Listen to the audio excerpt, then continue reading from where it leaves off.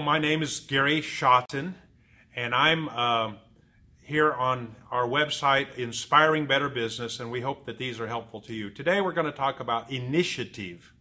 And my friend gave us a good definition. I'm sure you could find something similar to this a number of places, but recognizing and doing what needs to be done before I'm asked to do it. Well, that's pretty simple. Recognizing what needs to be done and doing it before I'm asked to do it. Well, you know, if you're in the workplace, on a job, in management, ownership, in a business, you've got to have initiative. You've got to be willing to go out, get out of bed, go to work, tackle the problems, realize there's going to be challenges, not be upset with every little bump in the road. You've got to have initiative. And I'm always just a little bit perturbed or set back with somebody that I meet, and I shake their hand, and I can tell there's no hard, solid handshake, no confidence, and there's no one telling them what to do, every little move. No one's there to tell them what to do next. And so they stop at the point that they have the last piece of instruction and do nothing. That is not going to work around me. And that's not going to work in a business ownership environment or in an entrepreneurial environment. You're not going to have someone telling you what to do every bit of the way. You're going to have to figure it out. You're going to have initiative to make things happen when nothing's happening. Sometimes you just need to make motion when nothing's happening. Just make something happen, because in doing that, you start the flow and the momentum. Now, don't be ridiculous. Don't take that comment to an extreme. Now, I guess I was raised with a father on a ranch and farm. It was a large ranch, large farm. We had large tractors. We had lots of cattle. We rode horses about every 6 or 8 weeks, and when we didn't ride them again for another 6 or 8 weeks, because we were not rodeo people. We actually moved cattle down a trail. We didn't rope them. We weren't fancy people at all. We had the cattle. We owned them.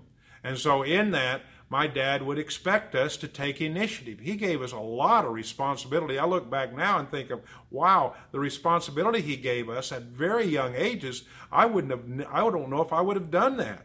But he gave us, and he expected us to have initiative.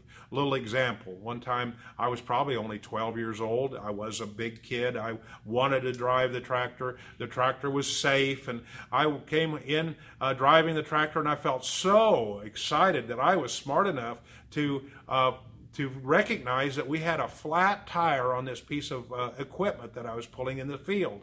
And I proceeded to get in a pickup truck. We could all drive at age 12. That's no problem. We're big enough. We drove into town, into the house, maybe 4 or 5 miles in, and I announced to Dad, wow, we've got a flat tire. And he looked at me square in the eyes and said, you didn't figure out a way to bring in the tire so we could fix it? He was saying, take some initiative. I didn't ever tell you that you should bring in a flat tire, but it makes sense when you think about it. We can't fix the tire if it's still on the implement. We need to take it off the implement and bring it in to get it fixed. That's initiative. I could tell you about a case in Wyoming where you've got to be careful. I was in construction, okay? So I was on the supervision end of construction. And I'm going to caution some of you bosses that when you have someone that has initiative and willing to take some steps, you can't jump on them for every little move. You can't call every shot. You can't make them subservient to everything you tell them and then make them feel bad if they do something and it doesn't necessarily work out, or just because you didn't tell them to do it. You're the boss, but you're not the bossy person that's making and stifling initiative. Well, this happened to me. I'm inside with the I was not the construction superintendent at this point. I was an engineer. And we had a superintendent and we had a foreman, and he was a nice guy, but boy was he hard-headed. And he would come in at break time. It was cold outside, and we'd have a cup of coffee, and he'd say, those guys, they don't know anything. And he was talking about the carpenters. I have to tell them everything to do. I got to tell them, put a nail here, and they'd nail it there. And then I'd say, well, now I got to tell them, put a nail over here. I've got to tell them every move to take.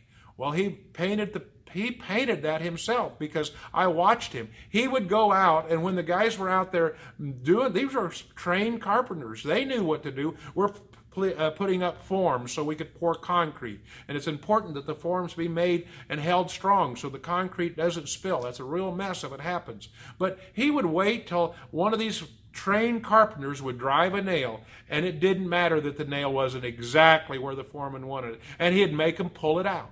Well, that's not where I wanted that nail. You need it over here. What? And I'm thinking, oh my goodness, are you stifling initiative? You are stifling every bit of initiative. You're making that carpenter say, listen, I'm going to wait till you tell me every place to put that nail, and I'll nail it. And guess what? Those carpenters quit about 3 weeks later. They got tired of it. Let's talk about AutoTurn. I'm here in one of our manual part of our shop right now. It's where we grind things flat and round. It's called a grinding cell. We have grinding equipment behind me. And so here at our company, we try to instill some kind of a guidelines to say, hey, take some initiative. We expect it. If you're going to get a raise at our place, and you're going to get payroll increases, you're going to be one that takes some initiative to help find ways to do things better. Now, in any case, you've got to be careful that you just don't blow the door wide open and people do things that's going to cost you a lot of money. Of course, we've trained about safety. You would never want someone to do and have initiative and do something that's unsafe.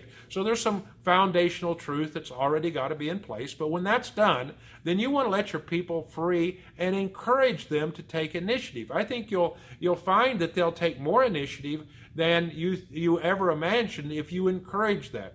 You know, every once in a while we'll have a key employee and we're thinking, man, we cannot do a day without that person. That's a bad thought pattern. You need to have cross-training. You need to have people that can do more than one person that can do every single job in your company. And we have that. Yet there's some people that are better at a job than another. And we're thinking, there's no way that we can do without this individual. And then something happens and they're going to be gone for a week. And you know what? The people around them will take the initiative and figure out what needs to be done. I don't go in there and tell them what to do. I have confidence in them that they will be smart enough and trained enough and observant enough that they can take the initiative to get the parts out the door. I've seen it over and over again. They'll get the parts made. They'll do a great job without me dabbling in there and trying to make a mess of it.